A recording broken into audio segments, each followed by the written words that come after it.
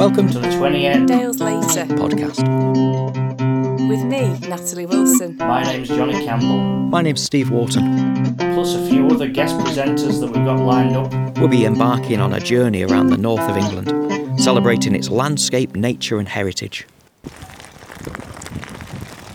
They can seem such free and easy places, and yet many of the cycle tracks that we enjoy using were often the result of backbreaking labour, as poorly paid navvies dug and shifted the earth around so railway tracks could be laid.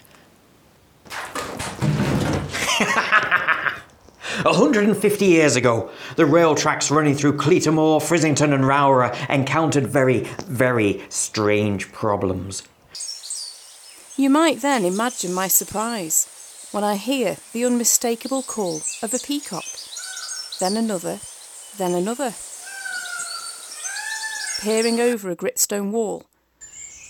Kingfisher can be spotted downstream, but here I'm met with dunnock, sparrows and chaffinches.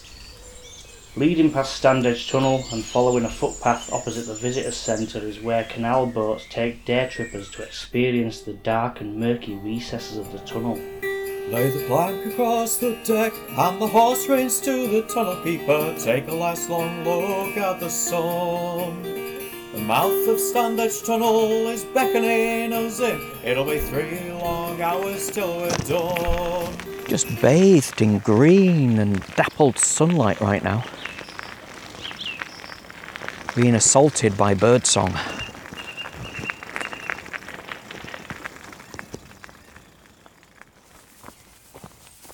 There's a wildness to this area of the Pennines, and you can find it between the asphalt that crisscrosses the moors, and sometimes with the ever so slightly faint noise of the M62 in the background.